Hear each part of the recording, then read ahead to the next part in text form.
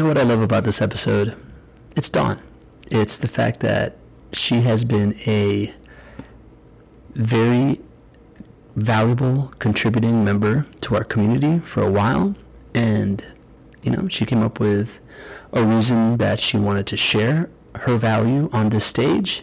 And we did it, right? This stage that we've created is not just for me, it's for you. It's for you to learn from, and it's also for you to showcase your value on when you have it to share, right? So we worked through this idea of I'm obsessed with core values and I'm obsessed with, this type of stuff. And Dawn is an expert on writing books about your values. She's also a super impressive human being. She's a total genius. And this ended up being a great episode where you're going to find out about the easiest way to be published in a book about your values and why that makes sense, and also how to start a writing habit. It's a online internet talk show, the thing that I preach, the ability to build a relationship with a brilliant person in front of a bunch of other brilliant people and make a bunch of connections. So I think you're really, really going to enjoy this. Stay till the end where I tell you my biggest takeaway from this thing and where the next couple conferences I'm going to be at. But for right now, enjoy your time with Dawn Bates. If you know how it is, then you know how it might be. But think what it would look like if you grow your own community.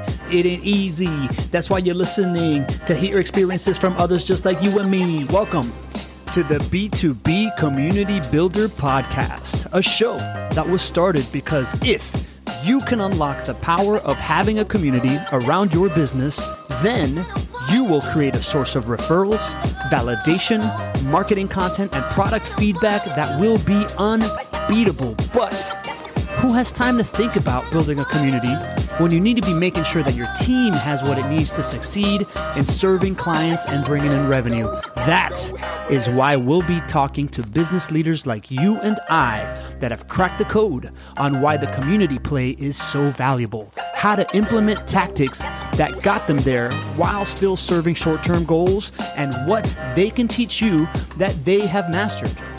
This show is for you if you are a CEO, CMO, or simply a rainmaker that has realized that without a community, you are just a commodity, but haven't figured out how to add it to your infinite list of priorities.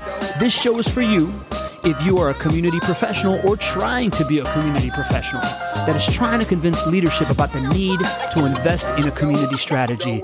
This show is not for you if you think transactions are more valuable than relationships. I am your host and Chief Executive Connector, Pablo Gonzalez, co-founder of BeTheStage.live, a marketing company that specializes in relationship-driven growth. I invented the relationship flywheel, and hopefully, I'm your new best friend. So smash that subscribe button, leave a rating when you do, and get ready to plug into the power of community creation for business development. Let's go. We're officially live for the B2B Community Builder Show, Season 5, Episode 182. I'm your host, Chief Executive Connector, Pablo Gonzalez. Welcome to the show. Today, we have somebody I've grown to really, really like these days, a stalwart of our community that proves that you show up, you give out enough value, you're part of the community, the stage is open if you are talented enough and you can bring it. She is a Oxford PhD candidate. I like to brag on that. She's a staler. She's she can kick my ass for sure. She does MMA. I've heard that. For sure. I recently learned that. She's known to dance at airports. She's published a bajillion books. She is a fighter for human rights and the things that most people will turn away from. She heads straight into them to solve some of the biggest problems. She is my friend. Welcome to the show, Dawn. How are you? I'm really tired. No, really good. I'm buzzing. Normally you're joining us from somewhere in tropical Central America. Today you are? I'm in England and it's really cold. Cold England, middle of the summer, cold in England. Welcome to the community. Today we are talking about publishing your core values and how important that is. And before we get to do that, we got the roll call. Don, you ready? It's going to be a quick one. Yeah. Go on then. All right. We got Rowan saying hi, everyone. Happy 4th of July. Happy 4th of July. How did that Happy birthday, America, even though this is going to come out in the podcast later. Today is also Dawn's Entrepreneurial Independence Day. It is her work anniversary for independence. We got Lee Bishop, the MVP of the Not Your Average Investor Show community, is in the house. We got Gareth Beverly saying, oi, oi. He's in the chat saying hello. We got Brett Ruiz, my good friend and mentor from Ohio, which I assume is Ohio cold? Is Ohio cold, Brett? Let us know. I just got back from a 4th of July barbecue. I've had a couple of beers in me, but we're going to have a good time today. Dawn is on sleep deprivation. So we're just going to go straight into it. Dawn, when you approached me to be on the show, I was like, Dawn, I made it hard for you. I was like, Dawn, you got to give me a subject for that our community is thinking about, right? Like it's got to be something that a business leader is thinking, oh man, I've been wondering about this. I need to put some time in my calendar, show up to this. You came up with this idea of why it's so important to publish your core values, of which is something that I've been deep diving in, right? Like we have realized that the companies that really live by their core values and embed them into their business and lead with them are the companies we want to do business with. So what you were doing is taking it a step further, and it's publishing always a couple steps further, as you tend to do, publishing about your core values, right? Writing a book on it. Let's start with the first, let's take the first bite of the elephant. Why is it, what is it that is so important about placing this giant beacon around your core values? What is the big value? Why do people need to know about this? Because you'll get past that whole thing of, I just can't keep my mouth shut on this any longer. Because that's a distraction. And when you're distracted by stuff like that, you don't focus. You've always got something going on. It's annoying you. It's like that. It's like that love punch. It's not that no longer a love nudge. It's starting to become a punch. And you can't ignore it. And when you've got stuff like that bothering you, you are distracted, and you've got to consider the fact that a lot of us are hiding. Even those of us who are speaking out, it's like, this is no hiding, because your book is going to be out there, your story, putting your name to something, so you are willing to risk it all to have it all. And if you're not willing to risk it all to have it all and put your voice and your name to something that's just going to elevate you, it's I just get so tongue-tied on this, because I get frustrated with people, because when you're in a one-on-one or you're in a group, you see these people and they light up and they get so fired up. And they tend to have these conversations over and over with friends and like with people in the workplace, moving those and actually doing something about it. It elevates you in different ways. You become like a chosen one in some ways. Thinking of a movie, being that it's 4th of July, and you watch movies and eat lots of food on the 4th of July, don't you? And you go out and you party and you chill out with a movie, like the golden one. You're the golden choice. That the Eddie Murphy movie? The golden. I have no idea. The only thing I think about with Eddie Murphy is Soul Glow. So that's interesting. So what you're saying is that most of the time, or at least correct me if I'm wrong, am I hearing that most of the time people care about their business, but they really care about these like specific things? And if you are really caring about if you're working on one thing while you care about something else, until you let people know about it, it's like a cumbersome weight that slows you down. Is that kind of what you're saying? You're saying it's like this. It is, because we all set up a business for a particular reason. We all set up the underlying premise of all our businesses, or why we're in business. There is something right at the heart of that, right at the core. It's like, you know what? I've got to set up this business. I've got to do something about it, whatever that is. And when we think about what human rights is, and social change and social justice, it's those moments where for example, there's a young lad that I know, single mom, couldn't find a place to live because she'd got a dog and kids. He's now setting up a business where he's buying property so that he can house mothers with children.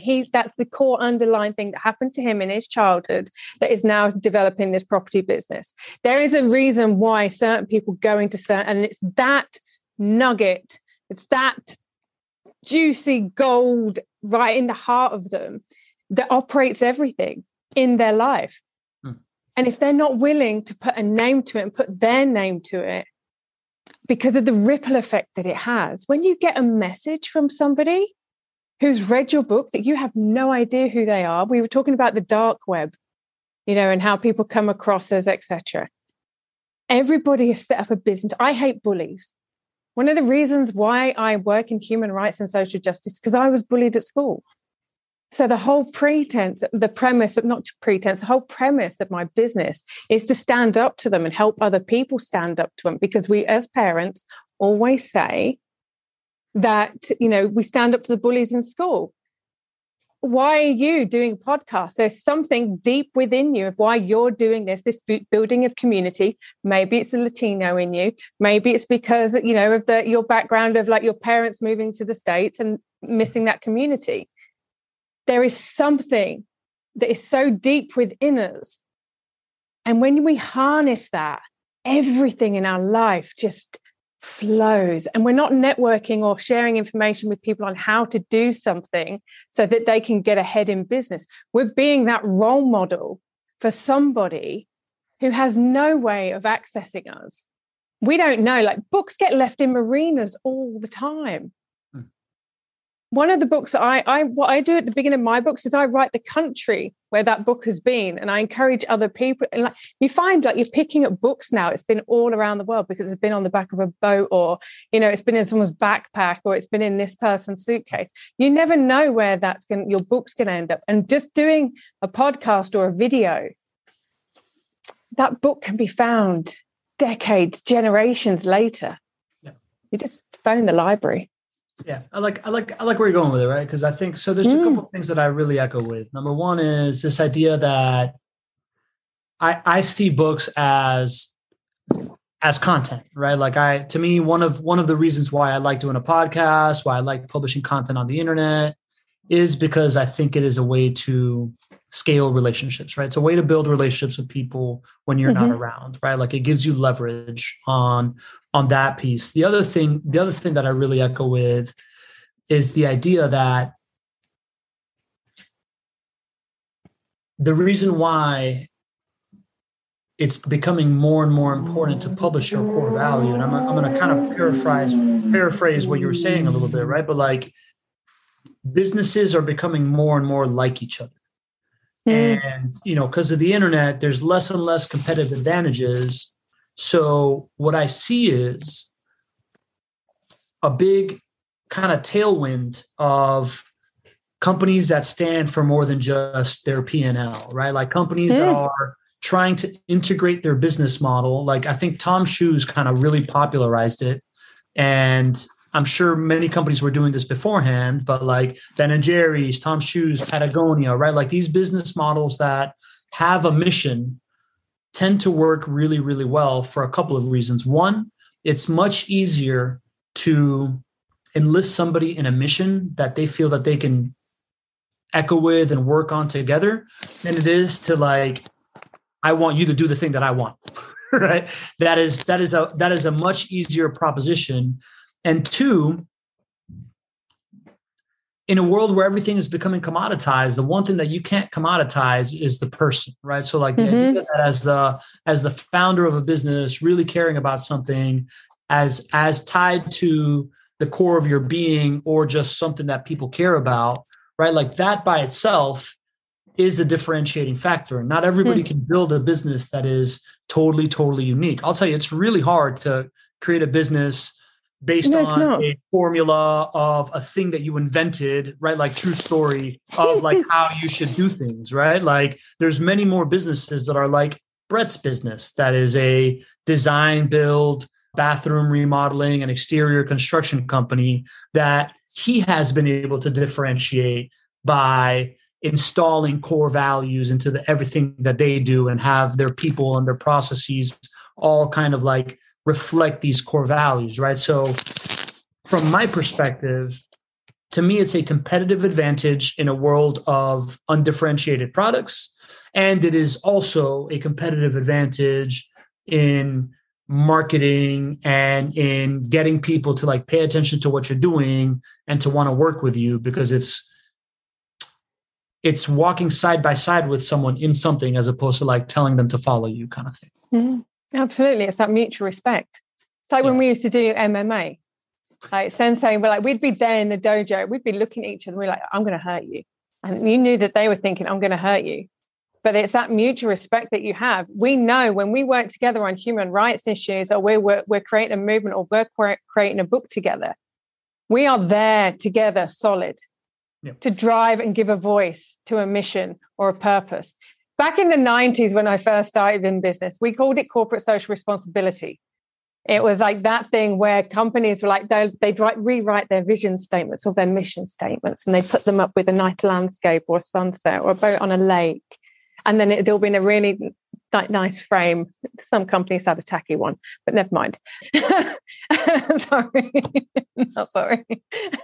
But, people would, wherever they were at, and you'd go into these, even whether it was a shipping company or a trucking or a design company, every mission statement was the same. No, it's not. Your mission is not the same as my mission, even though we both create content. Yeah.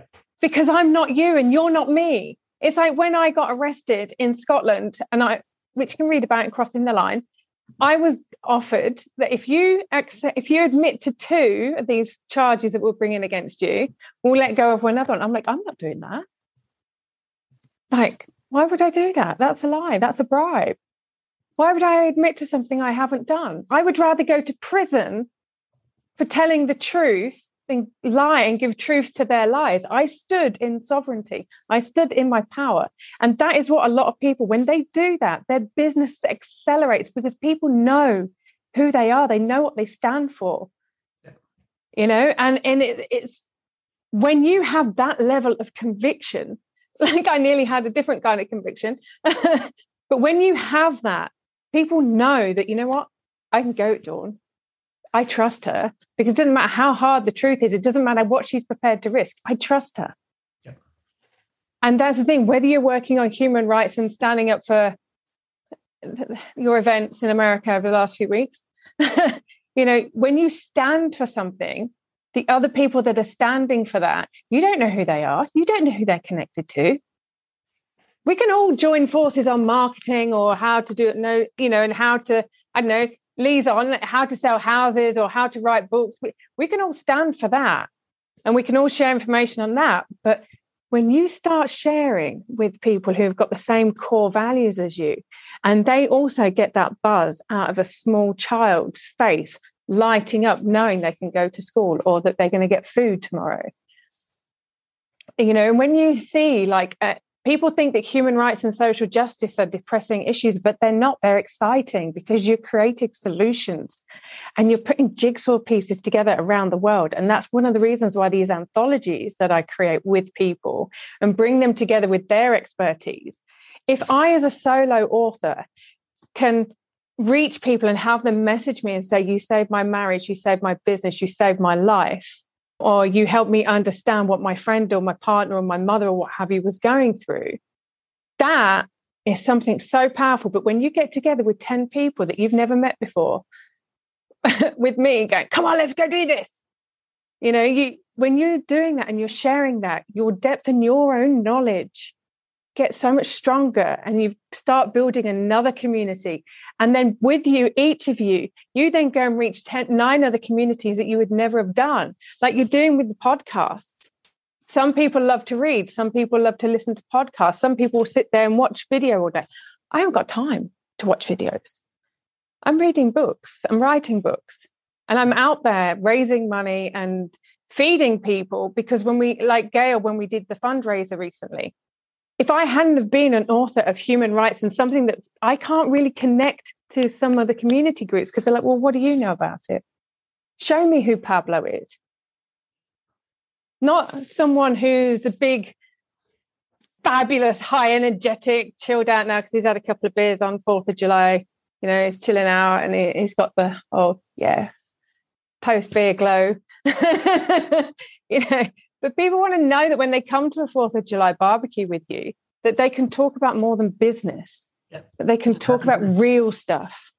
Yeah, that happened today. All right. So I agree with all of this stuff. I want to get into how you do it, how you start writing, like how you build up the courage to publish this stuff, how you write, you know, for non-writers that aren't as like into it. I know that you help people kind of like loosen that muscle and get going. But first, everything. Not through yoga.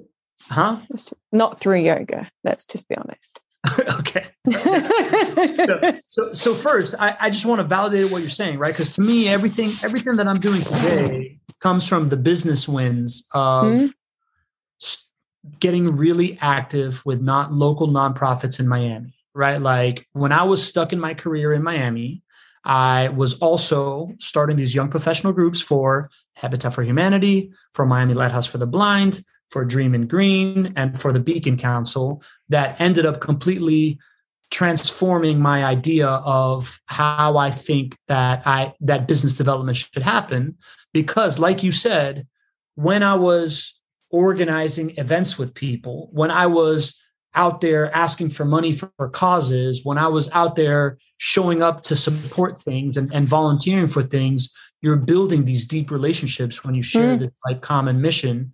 And that was like my first aha moment in all of this stuff. And that ended up leading to me being able to host events for people that I want to do business with, that I would pair together with people that they want to know in front of an audience of people that I have been serving, right? So like that was the first beginning of this iteration of what the podcast is. And, you know, this to me is the scale of all that stuff, right? But I know that when we were first talking, you have a really concrete example of a business case for this, of somebody that published a book about something that they really care about that then impacted their business. You want to share that with us?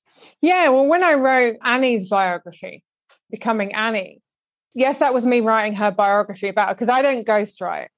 I will not write a book that's like that. I'll co-author it with you or I'll write it about you, but I will not ghostwrite, because again, the subjects that I talk on, I have to be open, honest and upfront with people, because the information I share, it wouldn't fit the brand very well to put my name somewhere it doesn't belong. But with Annie, when people read her book, they got to know Annie a lot more. And then she's gone on to become one of the chair people of the G100, which is 100 women globally who have got 100 women in their country. And she was saying to me that it's elevated her career because people have got to know different sides of Annie. They've got to see her. So when people either write their biography or their memoir, or have me write their biography, or they share a chapter in a book, in an anthology, people are getting to see a bigger picture of who they are. Because like on a podcast, we're talking about a specific project or a specific angle of business. But when you write a chapter and you show people, you know what, this is a little bit about me. You know, it's an 11, 12-page ad going international that, you know, you're not going to get for... If you want to bring it down to the nuts and bolts and the shallow aspect of it, you know, it is an 11-page international aspect advert that's going to go in over 150,000 publishing platforms, okay? But it's about the things that people learn about Annie. She told me, because my career has like accelerated since she did that. And the knock-on effect for her husband and her family as well. You know, it raises the whole family. Like James, like, oh, you know, you're Annie's husband. You're the hunky husband. And so then when they go out to black tie dinners, people have got other things to talk to them about, which breaks down more on the icebreakers to actually allow them to open up to have other conversations and share a bit more privately with each other. So those bonds are made a lot stronger. And then more and more projects, bigger projects accelerate from there or get created from that. That's not going to happen a lot of the time if you're just focusing on one subject. But when you're writing a book about yourself or a chapter, you're sharing a lot more about you. So this is me, warts and all. What business is Annie in? Annie was the CEO of Glaucoma Australia. She also set up a business. Annie's like a big deal. She's lovely. And the thing is, when Annie and I first started working together, all we did was giggle and she nearly crashed a car.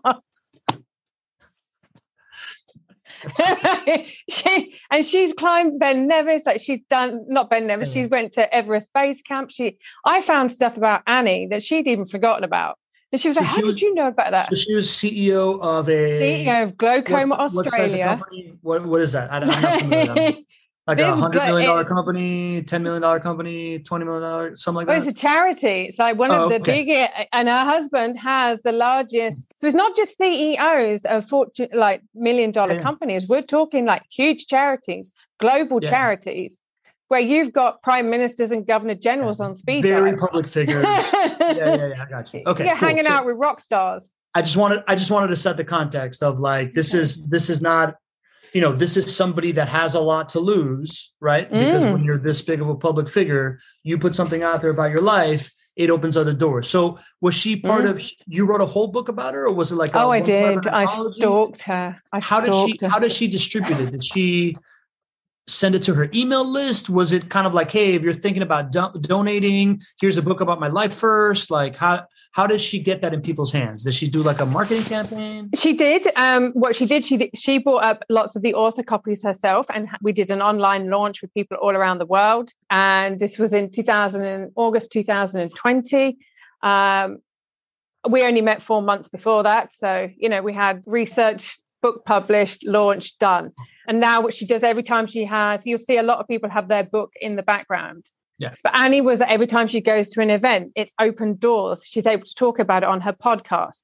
She's able to talk about it on other people's. The books do open doors. But what happened was it was reaching communities and individual readers that are not even related to businesses, like in any managerial way, shape or form. They would read Annie's book because they want to know how to be like Annie.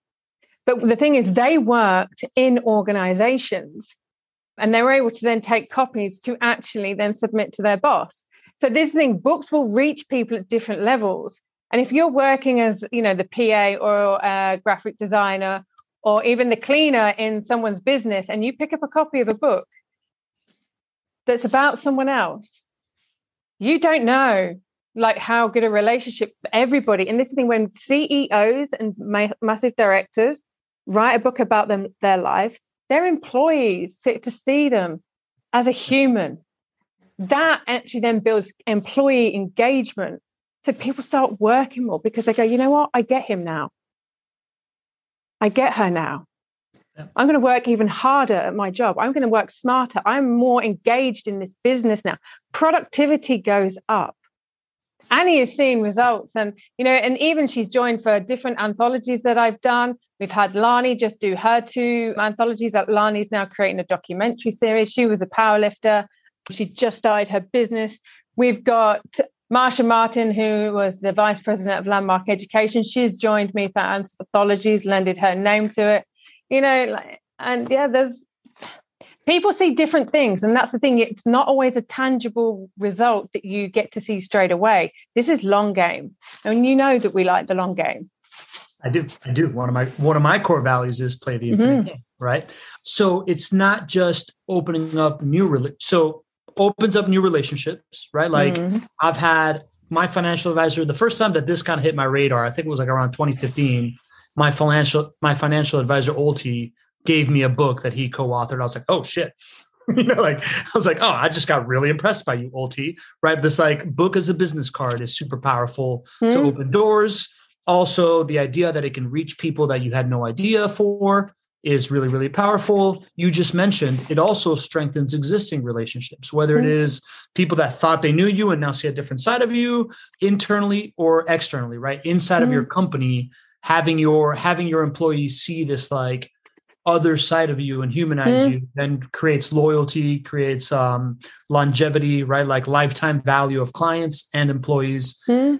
But not everybody has the wherewithal to hire an awesome author like you, right, Dawn? And not everybody has, and not everybody is like I'm speaking personally, right? Like I'm trying to start this newsletter. I've got a writer on my team, Nicola, who's awesome. And I know that I need to add more to it, right? Like I need to add some writing, and I'm trying to get better at writing and telling my own story and expressing myself. If somebody is like, in a year, I want to get to the point where I'm writing like 1,000 words a day, and eventually I want to write a book. how do I start? How do I start give me some writing exercises or some tips for somebody that is pretty good at speaking, has some pretty good ideas, but haven't done a lot of this, of like writing and putting it down. Talk to me. You look like the dude out of Thunderbirds. It's like Penelope's coming through in a moment. Okay, so there's different ways in which you can do it. For me, I just say to people, just start writing as if you're writing to yourself. Just like there's like some people can just do a conscious stream. If I was to be sat in front of you, if I'm that piece of paper in front of you, or that Word document or Pages or whatever platform you use, if I'm that piece of paper, what would you say to me?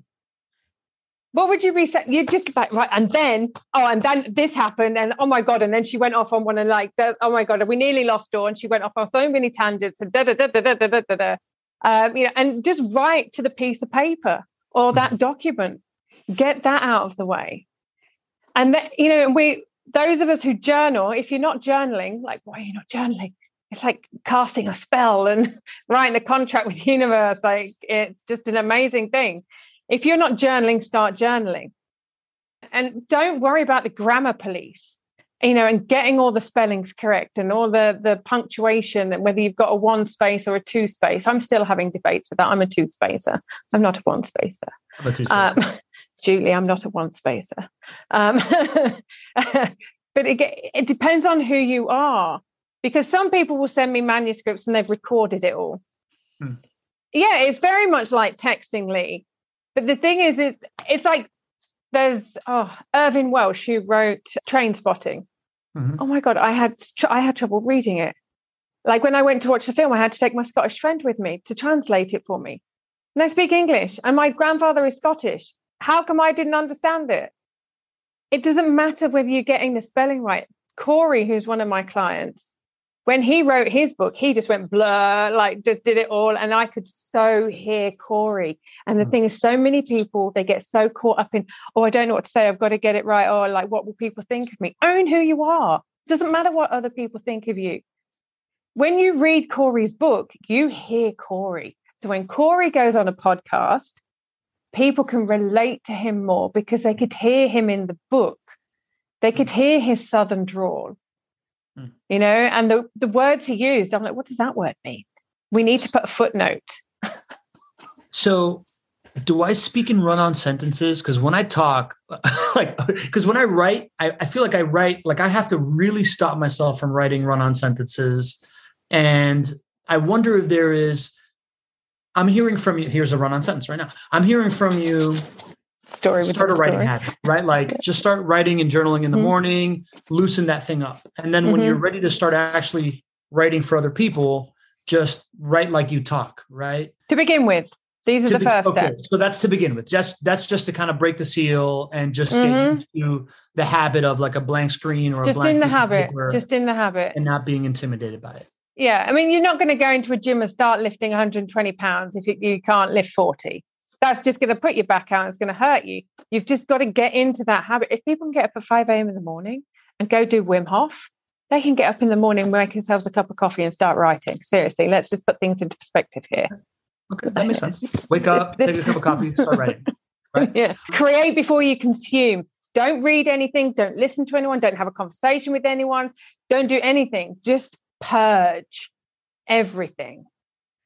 And then once you've done that, put Wordle down. I smashed that this afternoon, by the way, Lee. There's a side note. So wake up and create before you consume. Continue. Absolutely. Conscious, like create before you consume. And then once you've started getting into that habit, start going, well, if I was to write a book, what would it be about? Start doing your chapter outline. Make down your top points. And under those key points, whether there's 10 or 15, start then making 3 more points. And then add to that. And before you know it, as you're spacing it out, you've got a paragraph on something. Then you've got another paragraph. So you've got like the main chapter headline, and then you've maybe got 4 or 5 points underneath, which is the beginning, the middle, and the end, and a little bit of padding in between. So that's how you're starting to build everything. I mean, I write about 10,000 to 12,000 words a day on average. Yeah. Jesus. right. Okay. Yeah. So I can help people. I know what I'm doing. Yeah. Brett's writing that he outlined his journey to build a journey. That's awesome. So I recently read Brett's manuscript that's coming out soon. I thought it was awesome. So, all right. So recap. First is start journaling, start writing. Don't overthink it. Just type, write, whatever you got to do. It helps to wake up in the morning before you start consuming anything. Just like let your thoughts spew out onto paper or screen or whatever it is. Take a cup of coffee. Second is once you get that habit down, start thinking, what would my book be about? Start thinking of topics and outline and start just brainstorming on that type of stuff. And then at some point, start filling that in. Is there so let's say I have an outline, right? Like I've figured out my relationship flywheel book. It's about value, connections, and content, right? So I'm going to start talking about how the relationships are built on value, right? So you got to find ways to add value to things. And these are different forms of like value creation that you can create. Then relationships. There's different ways to network and build relationships, right? Like from the fundamental ideas of vulnerability and shared experiences to different, like how to start a relationship, how to continue a relationship, how to like accelerate, how to end one, stuff like that. Well, for me, it's about building relationships, right? Yeah, so but you've also got to know when to end it. Yeah, but I also got to know what I'm an expert in and what I'm not, and I suck at that. So I'm not going to give you advice on that one. Okay. but you know that would lead. Get a co-writer to add that bit. Yeah. That would lead into content, right? And like the idea that content is what scales relationships and the aha moment there, and then all the content strategies, whatever that leads into basically this idea that the ultimate form of this is this internet talk show where I'm doing it in front of people that I want to like help and in front of people that I want to meet and then repurposing the content. Once I have all that pretty much laid out in my head, right? So where do I start once that happens? Do I just go into the easiest bullet point? Do I start at the beginning? Do I need to write an intro? Do I need to write an ending? You're overthinking it. I'm overthinking it. Yeah, overthinking it. Okay. I seriously do. Like, it's just like, but this is what loads of people do. They overthink it and they get like, okay, well, I've got to do it. You've just got to, I mean, sometimes I write a book and I've got like chapter 10 written before I've even thought about what chapter 1 is. I haven't got like, and it's, what were those science fiction books where they had, I think it's Will Harbison, where he wrote some of them in the middle and then he went back to the beginning and gave you the beginning of the story. So the thing is, it's like, you've got to write what comes up for you, first of all. Okay, because it's like when you do a jigsaw puzzle, you don't get all the pieces right next to each other in a line. You find all the straight edges first, and you put those out, and you put the framework in, and then you'll just go, oh, actually, there's that bit that goes there, and you start building the jigsaw from very different places and very different angles. And the same with a book, and that's the same with like if you're building this human rights project, or like you're actually giving your voice to a project. I wanted to bring up, you mentioned earlier about some of the things that you go out into the community to do. It's understanding what that common theme is. Why do you choose those charities? Why do you choose those community projects? What is it that connects each and every single one of them to Pablo? Why did you choose those? There's got to be a reason why it was those kinds. And then that will be the main theme throughout your book. This is why.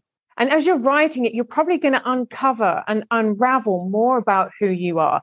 Because the thing is, it's not just about writing a book for other people. This is writing a book to get to know yourself. And that's why a lot of people won't write a memoir or a social justice book, or they won't put themselves on the page because they're afraid of who they are. They don't even know who they are. And when we know who we are, and we've actually owned that, we've put our name to it, then what we're doing is it's giving you better clarification on the bigger impact you want your business to have in the world.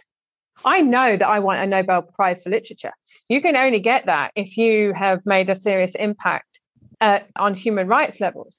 If you haven't made an impact in human rights with the field of literature, you're not getting that award. I want it. What Dorney wants, Dorney gets. Oof. That was a golden nugget right there. I'm going to have my team clip that and paste that across all my social media channels. So if you could just give this a pause right now, go into the show notes and connect with me on whatever platform you like to follow me on. Instagram, Twitter, LinkedIn, whatever you want to be a part of my life in, connect with me there. I'm going to share that clip and you can share it with your friends so that they get the same lesson. It'll be adding value to their life. And while you're at it, go ahead and subscribe to the show if you haven't already. Hit 5-star review, right? You don't have to leave a review. You just got to hit 5 stars. If you want to leave a review, cool. And maybe send the episode to your friend. That would be awesome. That's it. I'm done. Back to the show. Okay, cool. All right. So that's good. So it's start the writing habit. Then once you're used to that, now you're outlining it. Then once you have the outline, whatever speaks to you, just lay it down. Absolutely. Right? That makes sense. Okay. So that's writing a book. You said working on a project. I would imagine that's also, like I'm stuck on this newsletter that I've been trying to publish for You're not stuck on it. You keep telling yourself you're stuck on it. Stop it. Okay, fine. I'm not stuck on a newsletter. It is in Don't progress. say you're not stuck on it because that's a double negative. So you can't say that. You're writing a newsletter. Okay. And Gareth is going to appreciate this. There is no try. There is only do. Listen to Master Yoda a bit more. Let's be honest. All right. I got it. Hey, Gareth. Okay, cool. This works. This sounds like it works for even smaller pieces is kind of where I was going for, right? Which is where I'm drawing inspiration for. I would love to hear, it's one thing to write a book. It's another thing to write something smaller and try to get it to a book, right? Like I would love for you to tell me about the uniqueness of this anthology concept of stuff that you work on and how that works. Cause I think it has another extra community element that I think is really interesting. You want to tell me about these anthologies and how they fit into this? Yeah, I love anthologies. I mean, they can be a bit hard going sometimes when you've got people on different time zones, mostly 10 different time zones, different cultures, high, low context, very differing variations of what time actually is. Like I'm an hour early or I'm an hour late, but what is late anyway? And am I on time or in time? That causes an issue. Yeah. But again, by people that are working with each other across that, they learn to understand who they are. Again, what judgments or what triggers, as to use a fashionable or trendy buzzword, let's play buzzword bingo, see how many we can come up with. When you are working with people that you've never worked with before, and you're all holding space for each other, whether it's directly and you really connect, or whether you are at a distance, you're all working towards a common goal to actually share. And some people have written books, some people that will join an anthology, some people, this is their very first time. And I like it when my projects have people at different levels of business experience, different expertise, different industries, different nation, cultures, ethnic, religious, gender, generation. When you've got a group of people working together, again, it's that transformational process. It's that healing process of yourself that you didn't even know you needed healing, because there are some times I'm like, oh my God, I wish that Colombian would put headphones in. Or that Brazilian would turn the music down. And we don't need 6 lots of bloody music by the pool. I'm getting really triggered by it. Seriously, put some earphones in. Is it that hard? Did headphones and earphones never get to Colombia? Okay, so what does that say about me? When you are writing this stuff in a 7,500 word chapter, which is ideal, lots of people will throw 18, 20 people at an anthology. Stop it. Stop doing it. You're devaluing the journey. When you've got a nice 7,500 words, that's 2,500 for the beginning, the middle, and the end. And that's digestible. I would say that's only 7 days writing, 1,000 words a day.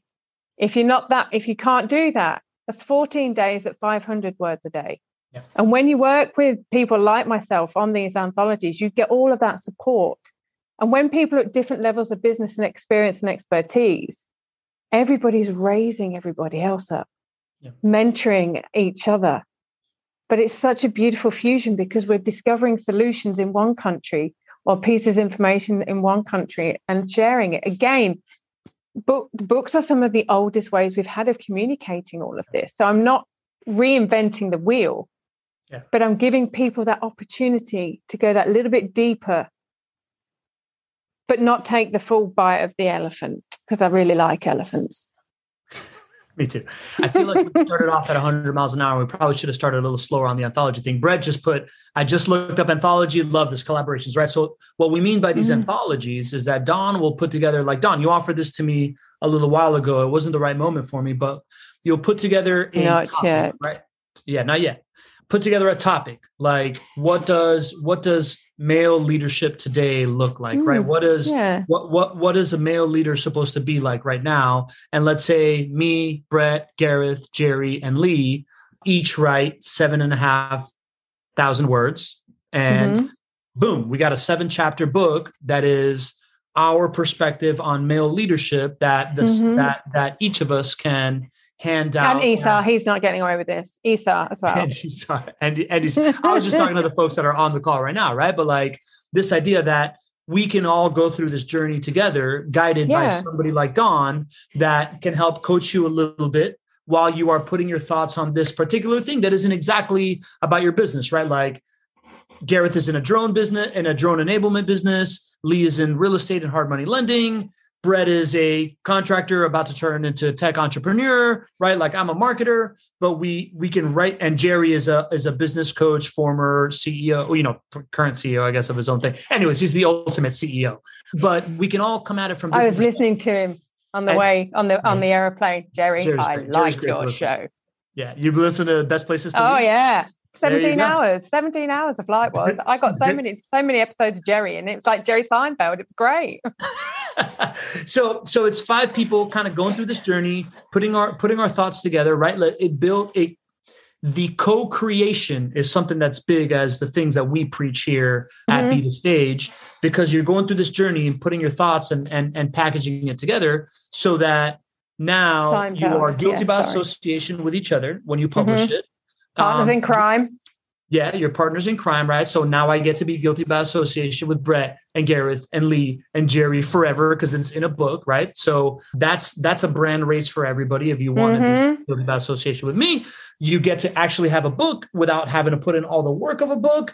And on top of that, you're also doing this whole like, hey, this is what I believe in, right? It's like if somebody is thinking if they want to do business with you, be like, all right, just read this like chapter of me and my book. And if you agree with the stuff that I say, then we're probably a good fit. If you don't, no big deal. Right. So like, I love that as a low friction content play, to be perfect. I see it as a content play, right? Like to me, it's a content branding play that can open great doors for you while exercising this muscle and doing something good for the world, right? Like sharing intergenerational wisdom. It is. It's like a men's circle or like a human circle. It's not just men or women. And this thing, it creates, because you're sharing such vulnerabilities as a group through the process, and you're saying, you know what, this really matters to me. Yeah. Like I remember saying to someone recently, if I can't trust you to look after my kids, I'm not doing business with you. And they're like, what? Makes sense. Well, why would you say that? I'm like, because how we do business together impacts my children, directly or indirectly. Yeah. If I can't trust you to hang out with them, help them become the best version of themselves, or just have a laugh with them, or take them on the biggest, fastest roller coaster ever and hear them scream, and go, yes! If I can't trust you to do that, then why would I do business with you? Our values are so misaligned. But the other thing is, it's like when the Scotland thing happened, I was willing to risk my freedom. I was willing to risk time away from my boys. I know I've been traveling. There was so much that I was prepared to risk. And when we put our names to something, whether it is the situation that we're seeing going on in America at the moment with women's rights, whether it's stuff that's going on in Angola, or the stuff going in, parts of, like Issa and I mentioned the other week, about the Israeli-Palestinian thing. If we're not willing to come together and put our name to something, how can we solve these solutions? We're just going to be those people sitting in the ahwa drinking coffee, bitching about something, or sat around, the table moaning about something, but putting our walk behind something, putting our name to something, that matters, because that's not going away. Yeah. You matter. What you stand for matters. Yeah. I love the perspective of, if I can't trust you to watch my children, why would I do business with you? Right. Like this, it impacts your livelihood. The the people that you have gained their trust, that to me is the highest form of currency in the world, right? This like relationships and trust. So why would you put that stuff at risk if you can't? This is a theme that we wanted to talk about, this like risk versus reward of putting your name on something.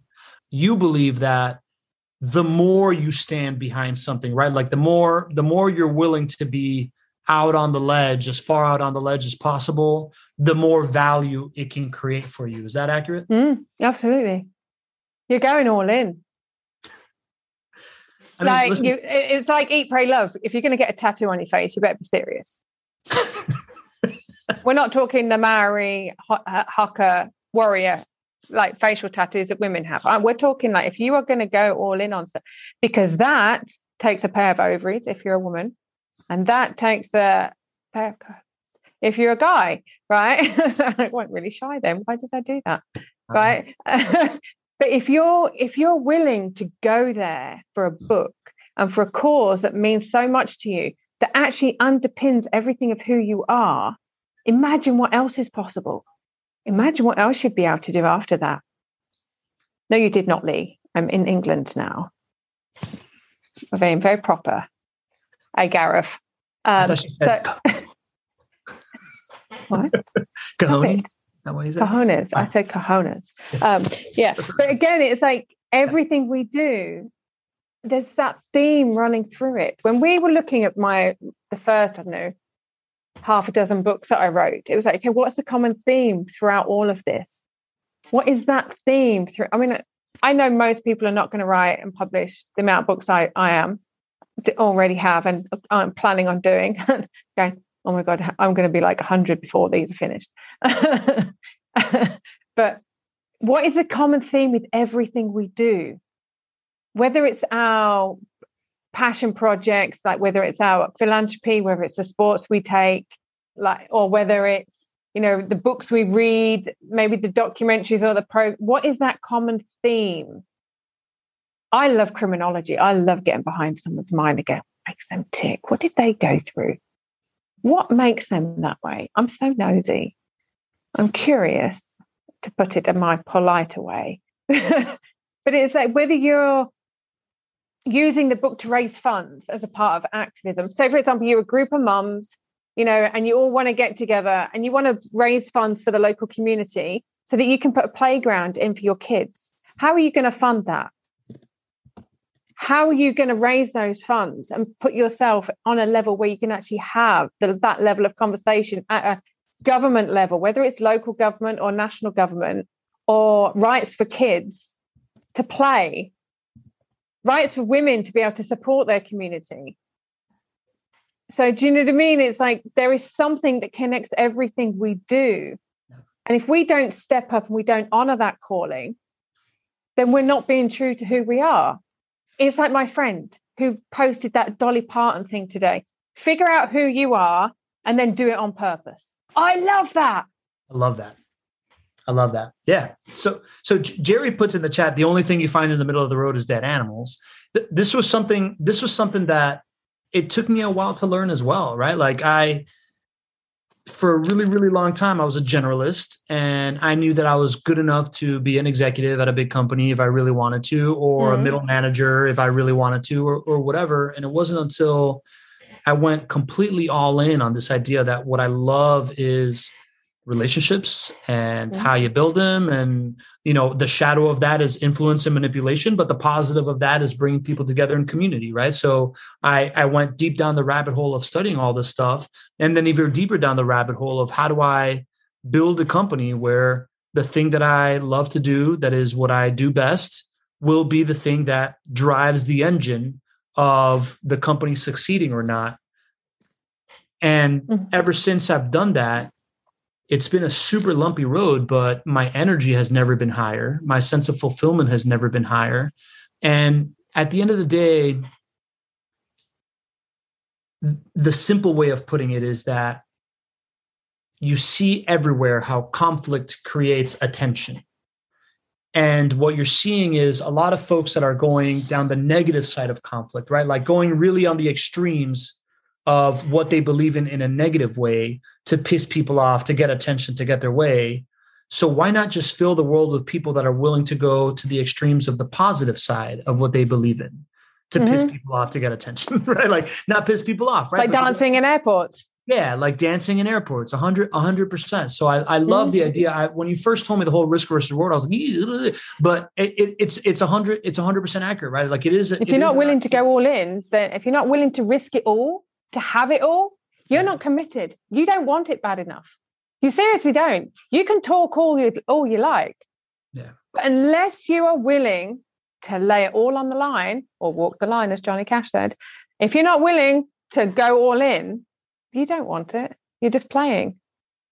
And the thing is, you can see me writing as you're talking. Always got Philip.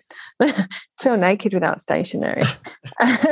Don, before you share what you're writing, in 5 minutes, we're going to roll into relationship-driven growth strategy sessions. Yeah. I just like to tease that, right? So we're going to do that. I got some stuff to share. I see all of our favorite community members are here today, so we're going to do that. But I want to invite you. I just see that Milana, I haven't met you, Milana. So just letting you know that once the show's over, we go into an open Q&A session of just strategies around content creation, around podcasting, how to reach out to people, everything, the intersection between relationships and building your business. We're going to go into that. I have a couple of things to share, but Don, I want you to like, tell me, what are you writing about? What are the notes that you're taking? Let's land this plane. Okay. So you just mentioned about the conflict distracting attention, people focusing on the negative, like, yeah, but there is stuff, there's trauma, there's, there are levels of it.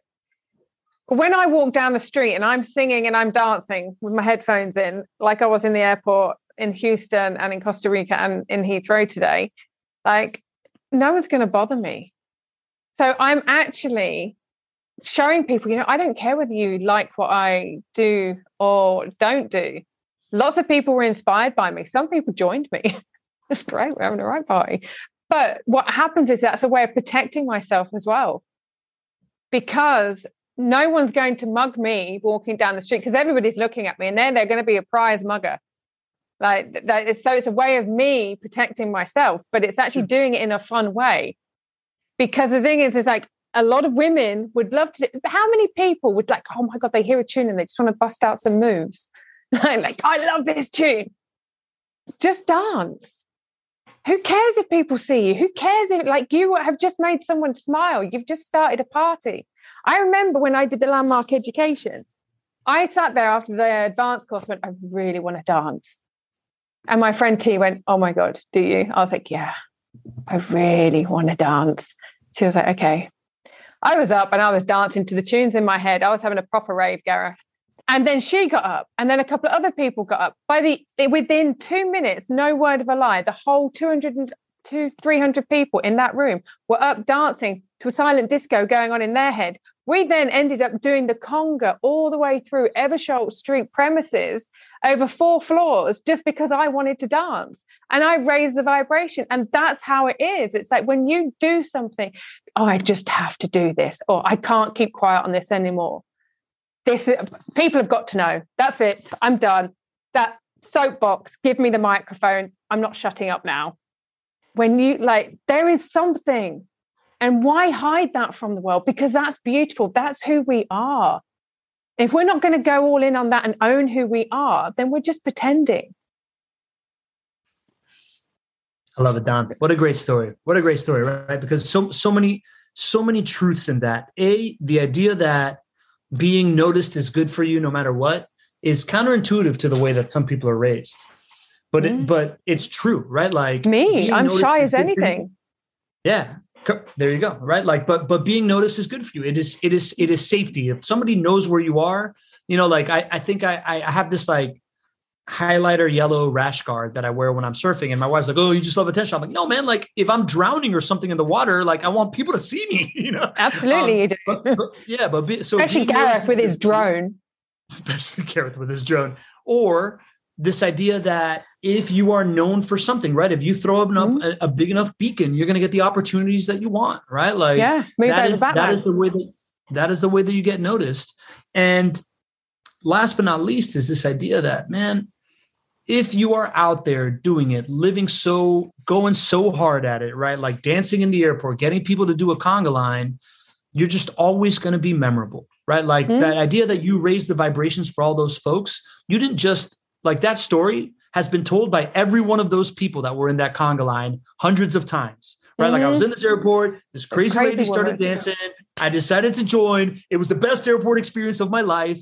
Like, you know, you never know what comes out of that stuff. Like I really, really believe in making those moments happen. So I love that we ended on this idea of just, if you're going to show up, right? Like show up and be your best, do the most, because that's how the stuff that you want is going to happen to you. Dawn, how do people connect with you? What's a good introduction for you, right? Like, who are you looking to meet when the hundreds of people that listen to this podcast listen to it?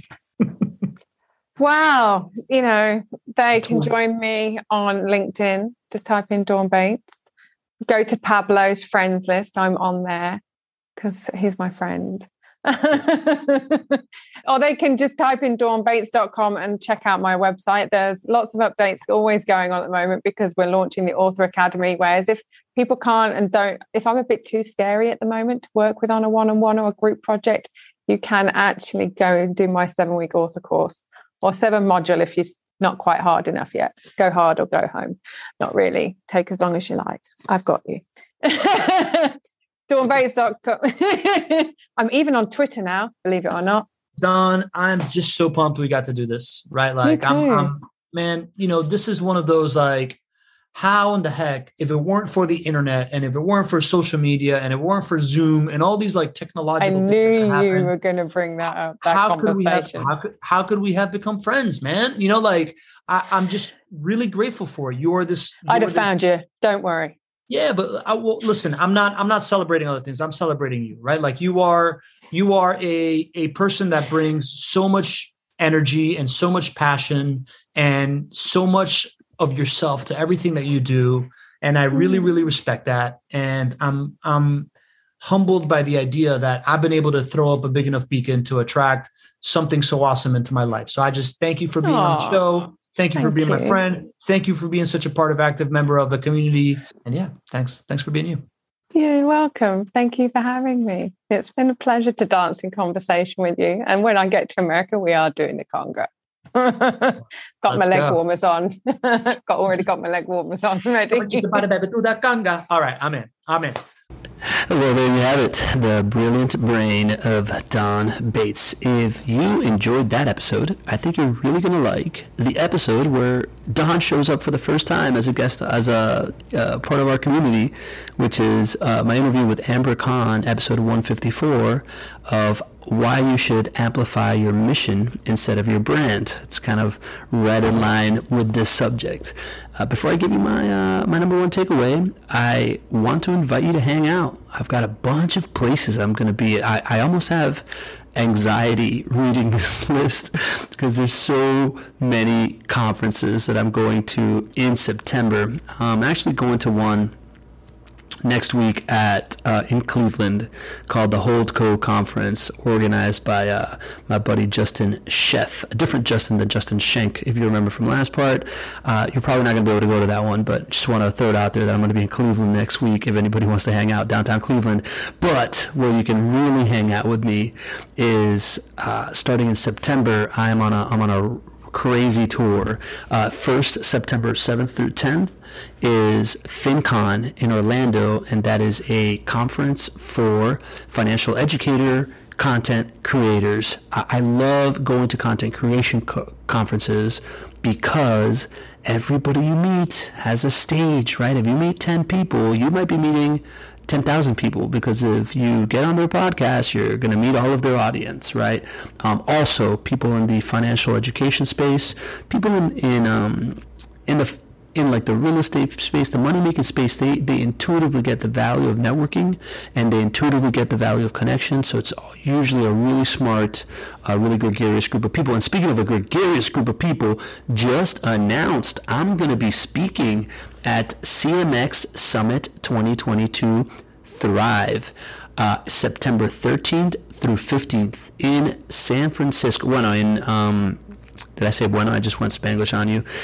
In Redwood City. It's just outside San Francisco, Silicon Valley. CMX is the stage for community. I am incredibly honored to have been selected to speak there. This is my second year speaking there. I did not expect that at all.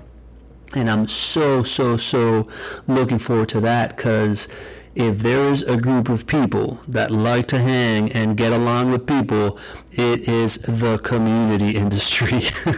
So that is going to be a really warm group full of wonderful people that I cannot wait to hang out with in Silicon Valley, right? Like the tech world. I feel like I've arrived. So CMX Summit 2022 Thrive.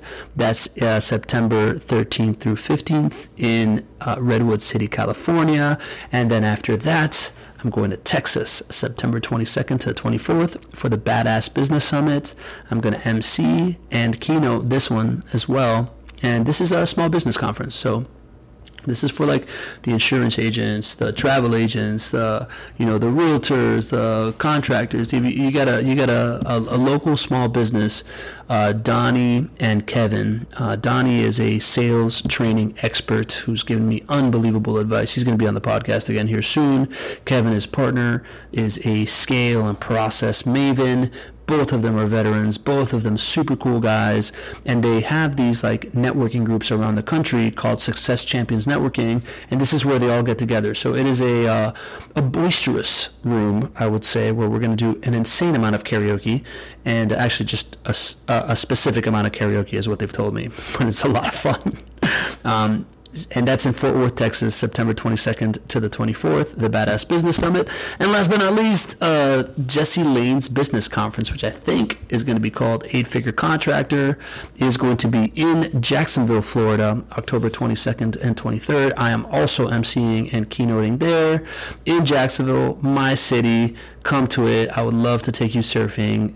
Jacksonville really is a wonderful place, and this one is mostly for the real estate and real estate development and contracting industry. Jesse is like the definition of a modern day contractor, with like a huge YouTube channel, has released an NFT because he's got a bunch of people that really follow him. He does online courses, and he has the #1 rated fastest growing construction company in all of Jacksonville. The guy's a beast. So it's going to be a really great conference. I would love to see you there.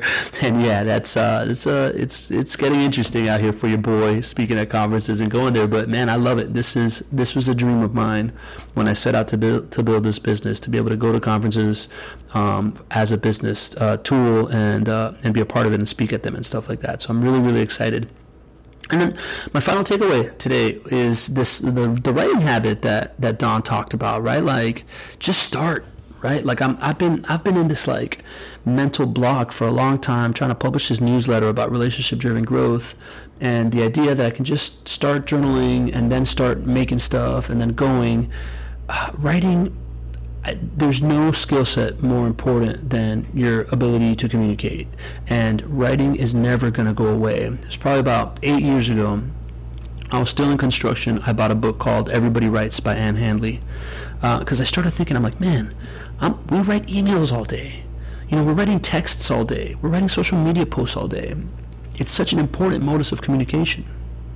So I just started working on that, and practice makes perfect. Right? One of the things that I found about hosting this show and doing the live internet talk show is speaking, right? Like, I've become a much better speaker because I'm able to just open up this mic. Notice I don't say a lot of ums or ahs, and I don't hesitate. Sometimes I stumble and I make fun of myself. But getting used to speaking, getting used to writing, practicing communicating will make you a better communicator, right? I don't think that's a very hard concept to grasp, but it's real. It's very real in your life. So whether you're going to start a blog or a daily email newsletter or a podcast or a live internet talk show, I really highly recommend you practice the skill set of communication. It is the new form of public speaking. these days, right? This idea to be able to like go live on Facebook or something like that and talk to people, the ability to interview somebody on a podcast, the ability to write a blog or a newsletter or something compelling. And if you want to learn our frameworks for doing it, we are doing round 3 of the Relationship Flywheel Bootcamp, where we'll teach you everything that we know about how to host live internet talk shows that lead to monetization for your business, starting in, it's going to be late September, now that I'm on this like speaking tour, so we can get people in from the speaking engagements, just so you know. And I'm not letting you go without thanking my team. Number 1, I want to thank Roanne, who is my personal account manager. She helps coordinate this show and put it all out there. I want to help JP, who does all the technical execution, all the creative, all the graphics. I want to thank Gina, who's our Chief Heart Officer and the absolute heart of our culture. I want to thank Marge, who is her right hand and the one that keeps it all together for everybody else. I want to thank Joyce. I want to thank Joanna as superstar account managers. I want to thank my partner, Isar, of course, who brought this big vision to life so far of how we can keep all these moving parts organized. I want to thank Nicola for doing all the writing, and our newest content strategist, Rita. Until next time, don't forget, relationships over transactions always.